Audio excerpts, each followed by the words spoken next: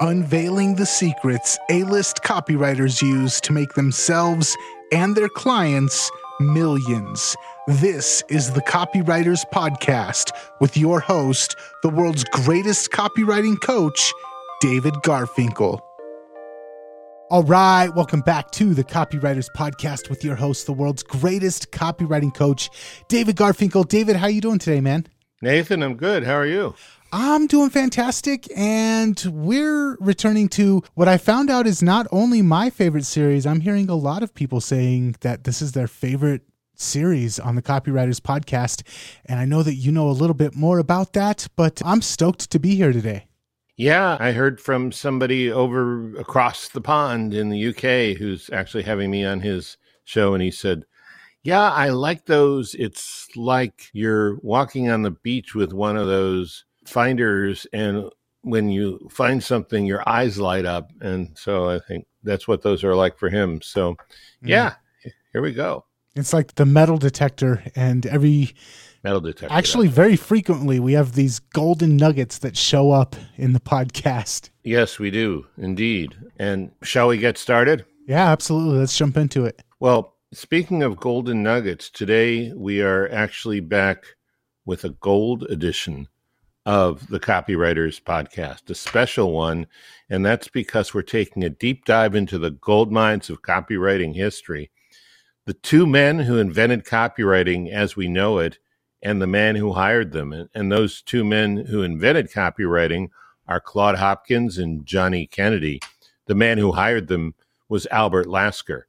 And I'll tell you more about all of them in a minute. I came across this book, The Man Who Sold America, which has information I'd never seen anywhere else before. That was probably because one of the authors, Arthur Schultz, is the former CEO of the ad agency Foote Cone & Belding.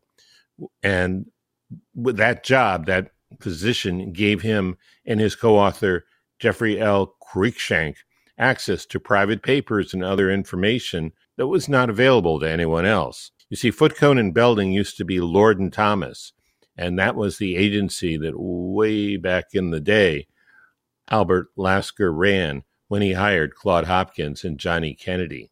And I probably never would have even known about this book if I hadn't been told about it by Brad Nickel, one of my mentoring clients and a previous guest on Copywriters Podcast. So thanks, Brad, for letting me know about it.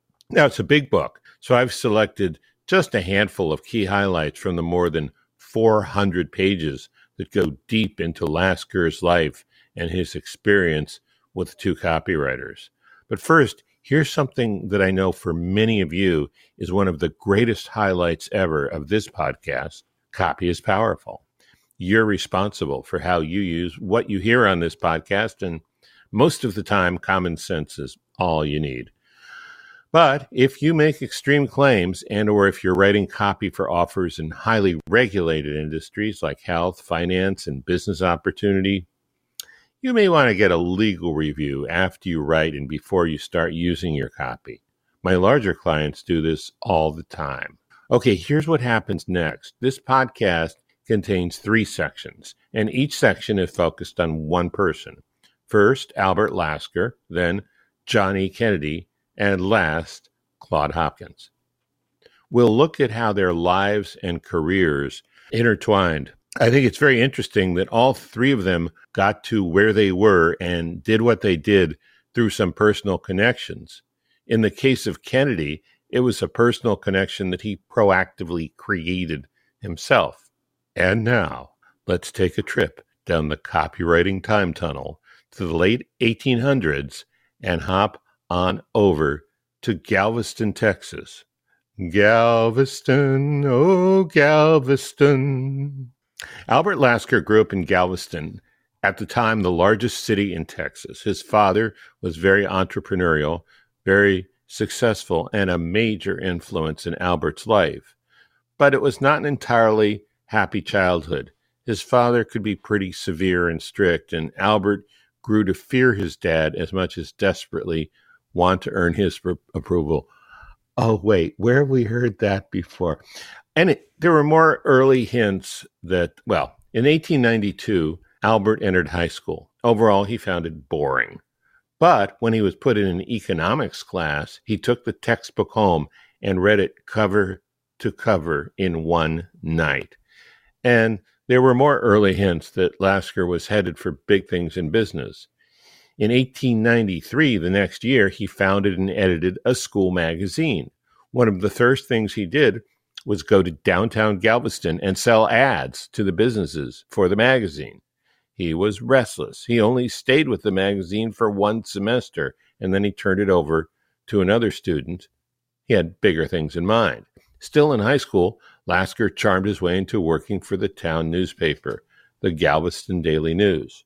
He took a side hustle collecting testimonials for the Peruna Company, which made patent medicines, and he got $5 for each one.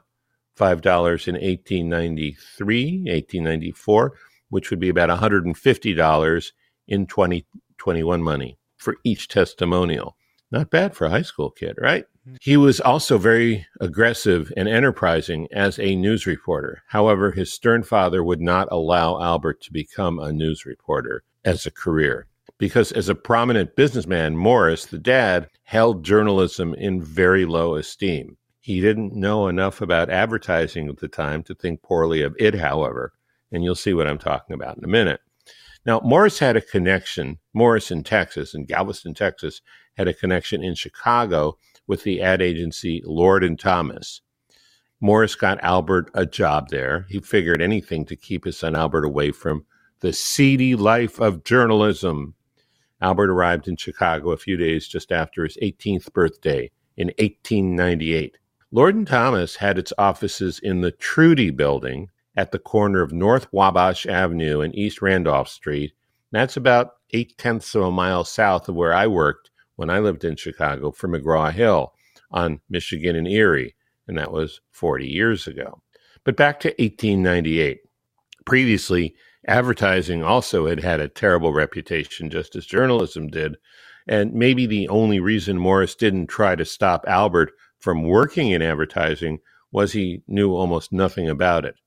But people more familiar with advertising associated it with patent medicine vendors and circuses. Nothing so-called respectable like washers and carpet sweepers, as we'll see a little later on. And that's not to say that the companies who made those washers and sweepers weren't advertising.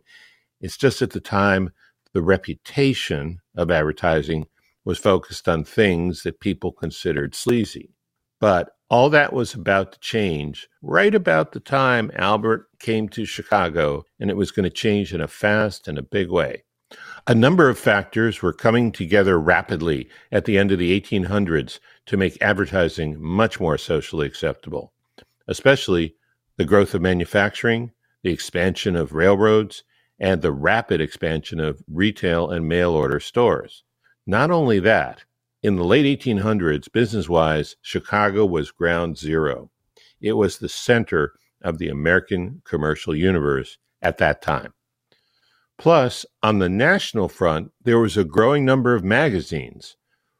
When you look at the combined circulation of the national magazines, the overall number increased tenfold from 1860 to 1900. Very fast growth rate. So together, all these things, the manufacturing, the railroads, the retail stores, the magazines, the mail order business, they made Chicago the right place and the right time for Albert Lasker to meet his destiny, to create advertising as we know it today in 2021. There was one more thing, money. Ad agencies get paid, at least in part and sometimes in full, based on a portion of what a magazine or a newspaper or a TV network or a digital network sells the ad to the advertiser for. So, say, on a $100,000 buy today, an agency might get $15,000. $15,000 each time the ad runs. But again, back to Lasker. Advertising rates were skyrocketing. In 1883, a one-page ad in the Ladies' Home Journal went for $200. $200. 10 years later, in 1893, the same ad sold for $4,000, 20 times as much, 2,000% growth in 10 years. In the late 1800s, the ad agencies didn't actually produce the ads. They just acted like commissioned salespeople for magazine space, selling it to advertisers. When Lasker started working at Lord & Thomas, there was one graphic artist and a half-time writer working there. The writer spent half of his day working for the ad agency and the other half of his day working for Montgomery Ward, a big Chicago mail order company. When his dad Morris came to visit 18 months after Albert had started in 1899, Ambrose Thomas, the Thomas of Lord & Thomas, told Morris that Albert was either a genius or crazy. Where have we heard that before? Lasker developed the copy department at Lord & Thomas for his own purposes. He realized that he and the agency could grow much faster if they produced and sold the work for the actual ads rather than just brokered the ad space. He did an experiment with a hearing aid company where he co-wrote the copy along with an old newspaper friend. The campaign worked, and Lasker managed to increase Lord & Thomas's annual fees from the hearing aid company from $1,400 a year to $10,800 a year. That's more than a seven-fold increase because he and a co-writer had come up with a copy that worked. Over time, Lasker built up a team of 6 full-time copywriters at the agency. He was in charge of them, and he was responsible for their results. This led him, and this is really important, this led him into a frantic search to find the answer to a very simple question. What is advertising? Before we go on to the next section, Nathan, any thoughts about Albert Lasker? No, I'm just intrigued by that whole time period and the evolution of what advertising was before then and then what advertising came into being. I just kind of want to nail home how pivotal that moment in time was for what we do. Absolutely. A lot of people who have only lived in a digital world and live a lot of their lives on screens kind of might think that history began with the invention of the iPhone. No, not true, actually. Hopefully we're demonstrating that today. And that's a really good point. I'm glad you said what you said. But let's go to our next section now, which is about John E. Kennedy. So remember, at this point, there was no clear definition, and Lasker was obsessed with the question, what is advertising? This would eventually lead him to meeting copywriter John E. Kennedy, but not at first. Lasker got a lot of unsatisfactory answers to his question in the beginning. He wrote a letter to his father shortly after he arrived in Chicago, admitting he was troubled by not knowing. So he asked his bosses at Lord & Thomas what advertising was, and they sometimes found him amusing and sometimes annoying, but they were never able to give Lasker an answer that satisfied him. Lasker asked his competitors, other ad agency execs. No luck there, just a bunch of platitudes, which, after all, is another word for socially acceptable bullshit. Lasker remained frustrated and annoyed because no one could give him a logical answer to his question. Now, a good question for us to ask at this point is, why was he so obsessed with this question? After all, this was not a philosophy student going down the rabbit trail of asking everyone in sight how many angels you could fit on the head of a pin. There were practical business reasons Lasker wanted to know. And there was this. If you don't know what something is, how can you make it better consistently? How can you sell more of it? How can you make more money for your clients with it if you don't know what it is? Lasker figured if he could get the answer and put it in a reliable system, then he could make a fortune. He did get an answer eventually. He put it into a reliable system fairly quickly, and he did make a fortune. Some people in a position to know have said Albert Lasker made more money in advertising than anyone else ever has or will. I don't know if that is strictly true, but he did make a ton of money. When he retired in 1942, and we're jumping ahead in time for a second here, when he retired in 1942, he was paying himself $1 million a year, and in today's terms, that would be about $16 million a year. But back to the question, what is advertising?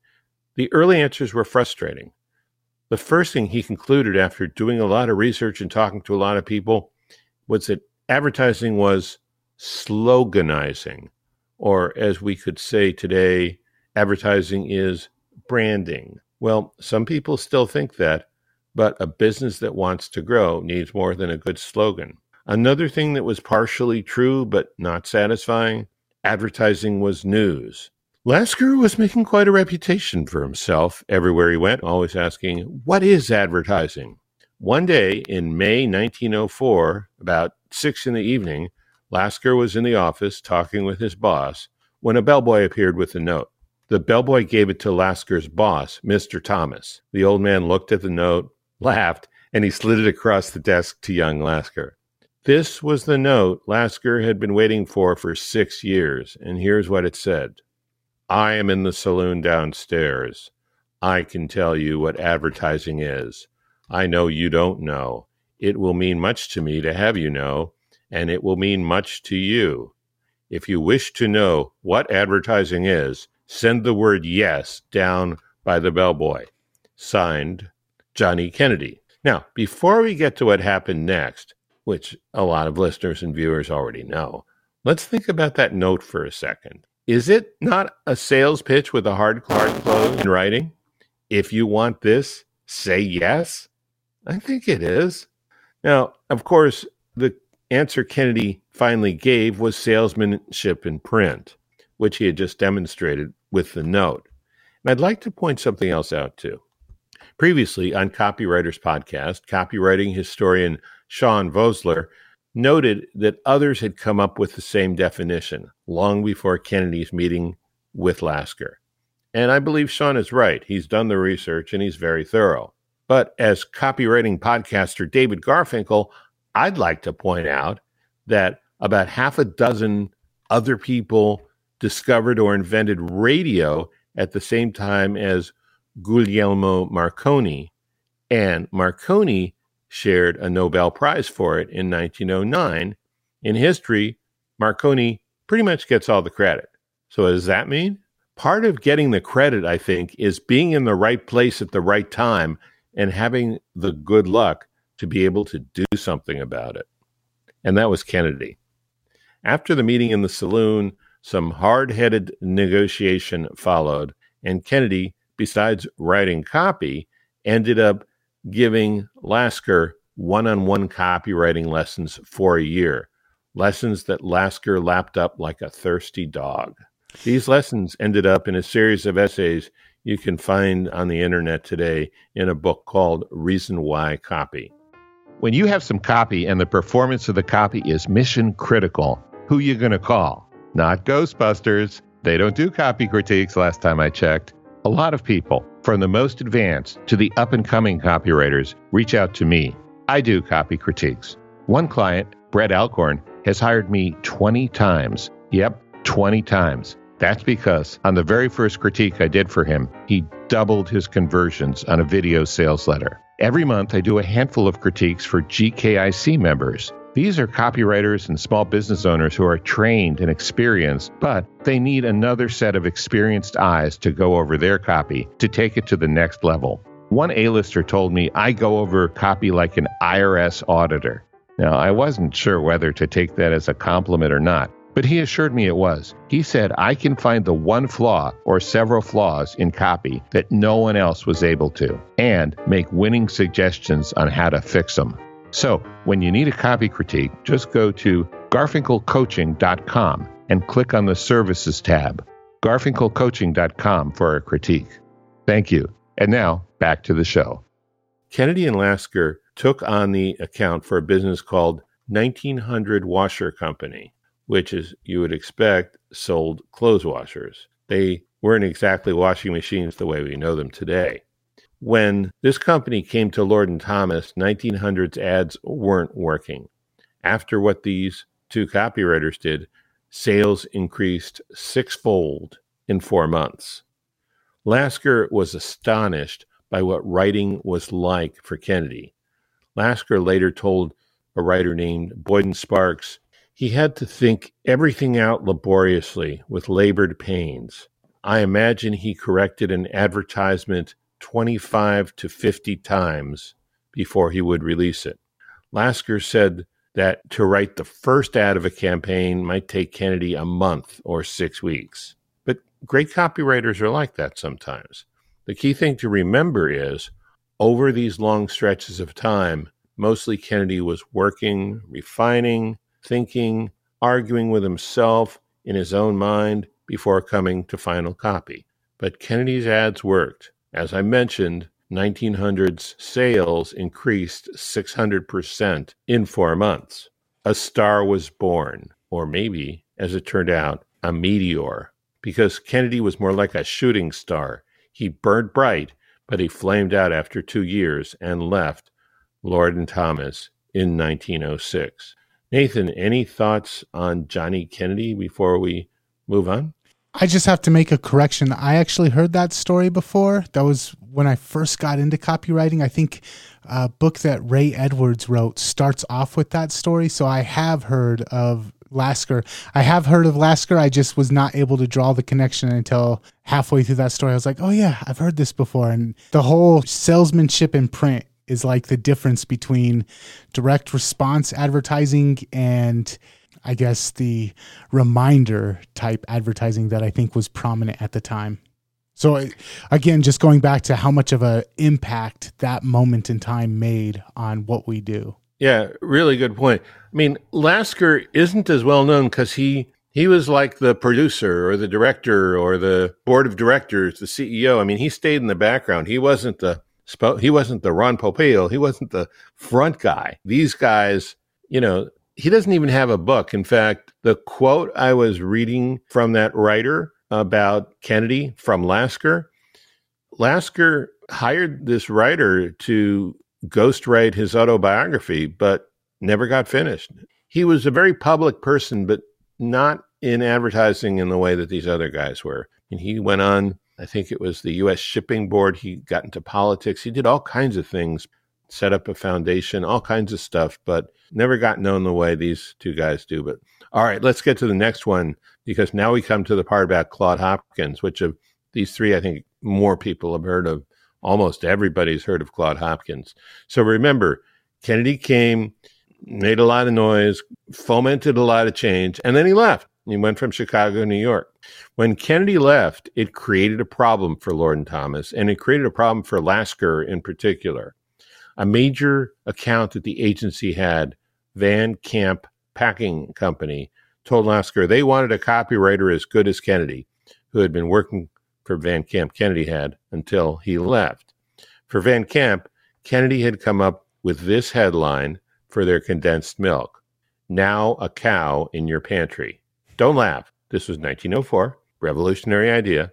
It worked at the time. The campaign Kennedy wrote quickly expanded Van Camp's market share in condensed milk and pushed their product up to become the number one bestseller. But now, in 1906, Kennedy was gone. And Lasker was worried. Van Camp wanted a copywriter nearly as good as Kennedy, and Lasker didn't know any copywriter nearly as good as Kennedy, or even know of such a person, for that matter. One day, Lasker was on a train when he ran into a magazine publisher he knew, Cyrus Curtis. The magazine's publisher knew advertising very well, and he opened up a magazine, not one of his own. He pointed to an ad for Schlitz beer, and it had to be someone else's magazine he was reading at the time, because Curtis had banned the words wine and beer from his own magazines. Curtis told Lasker to find the man who had written the Schlitz ad and to hire him.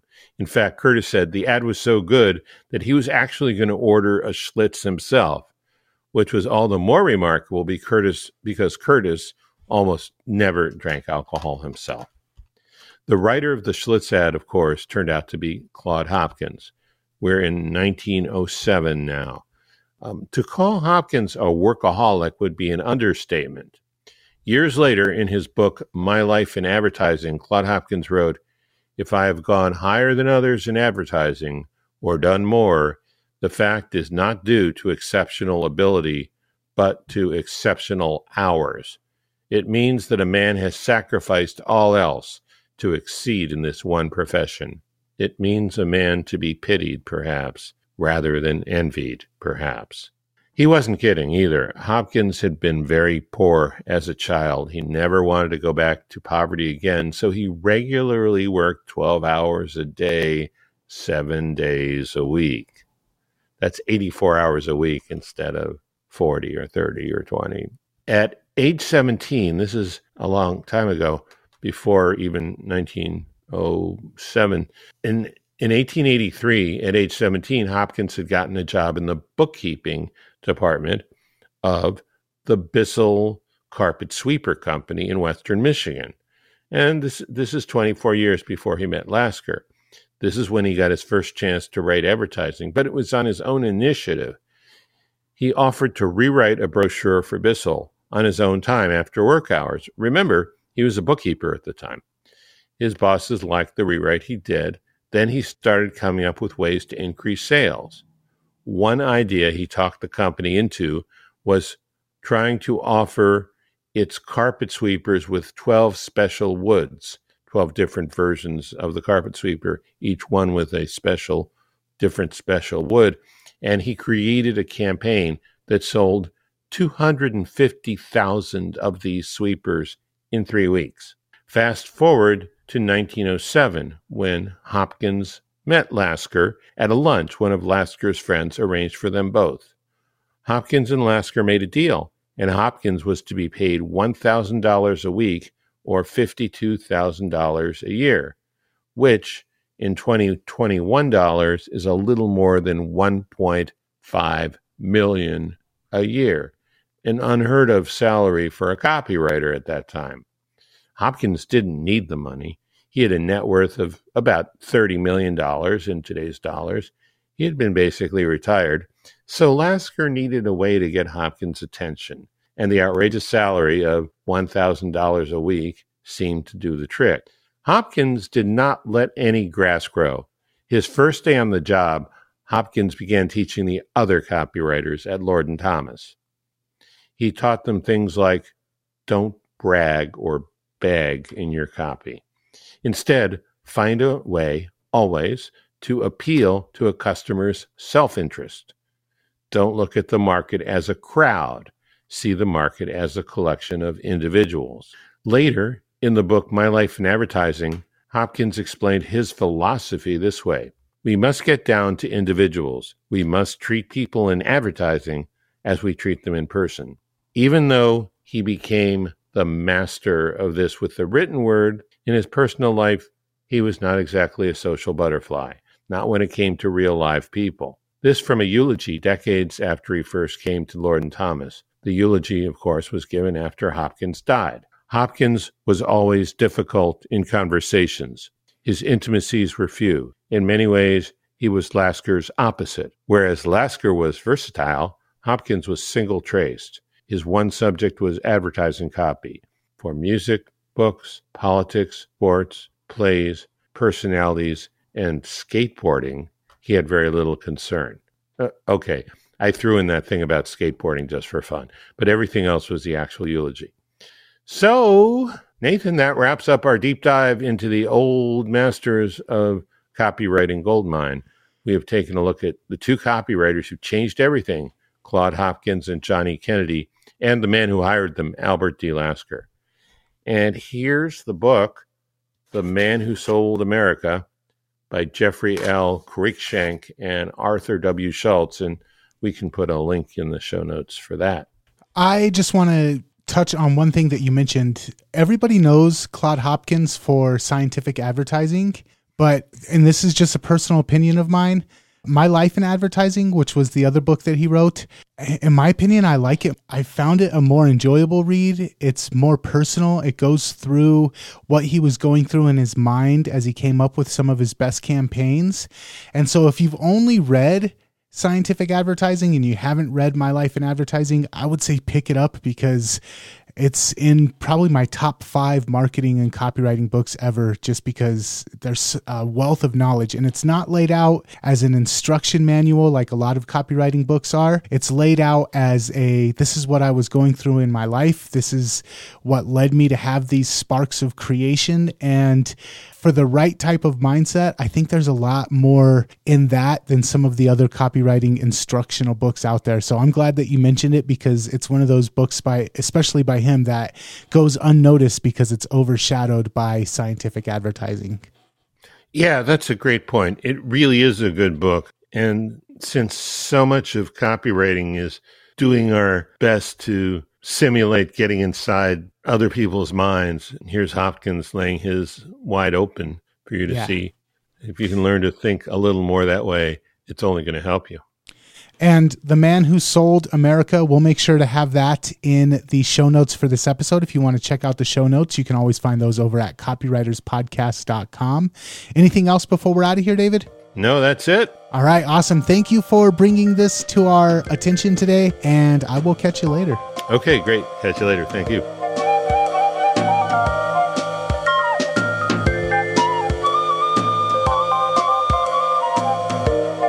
Before we go, a quick question. Would you like to have me as a guest on your podcast? Let me give you an easy way to contact me about that. We've put up a form on garfinkelmedia.com, and it won't take much more than a minute to fill it out. So if you'd like to have me on your show, just go to garfinkelmedia.com and fill out the form.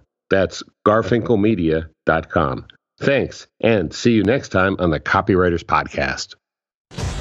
This is the Copy and Funnels Podcast Network.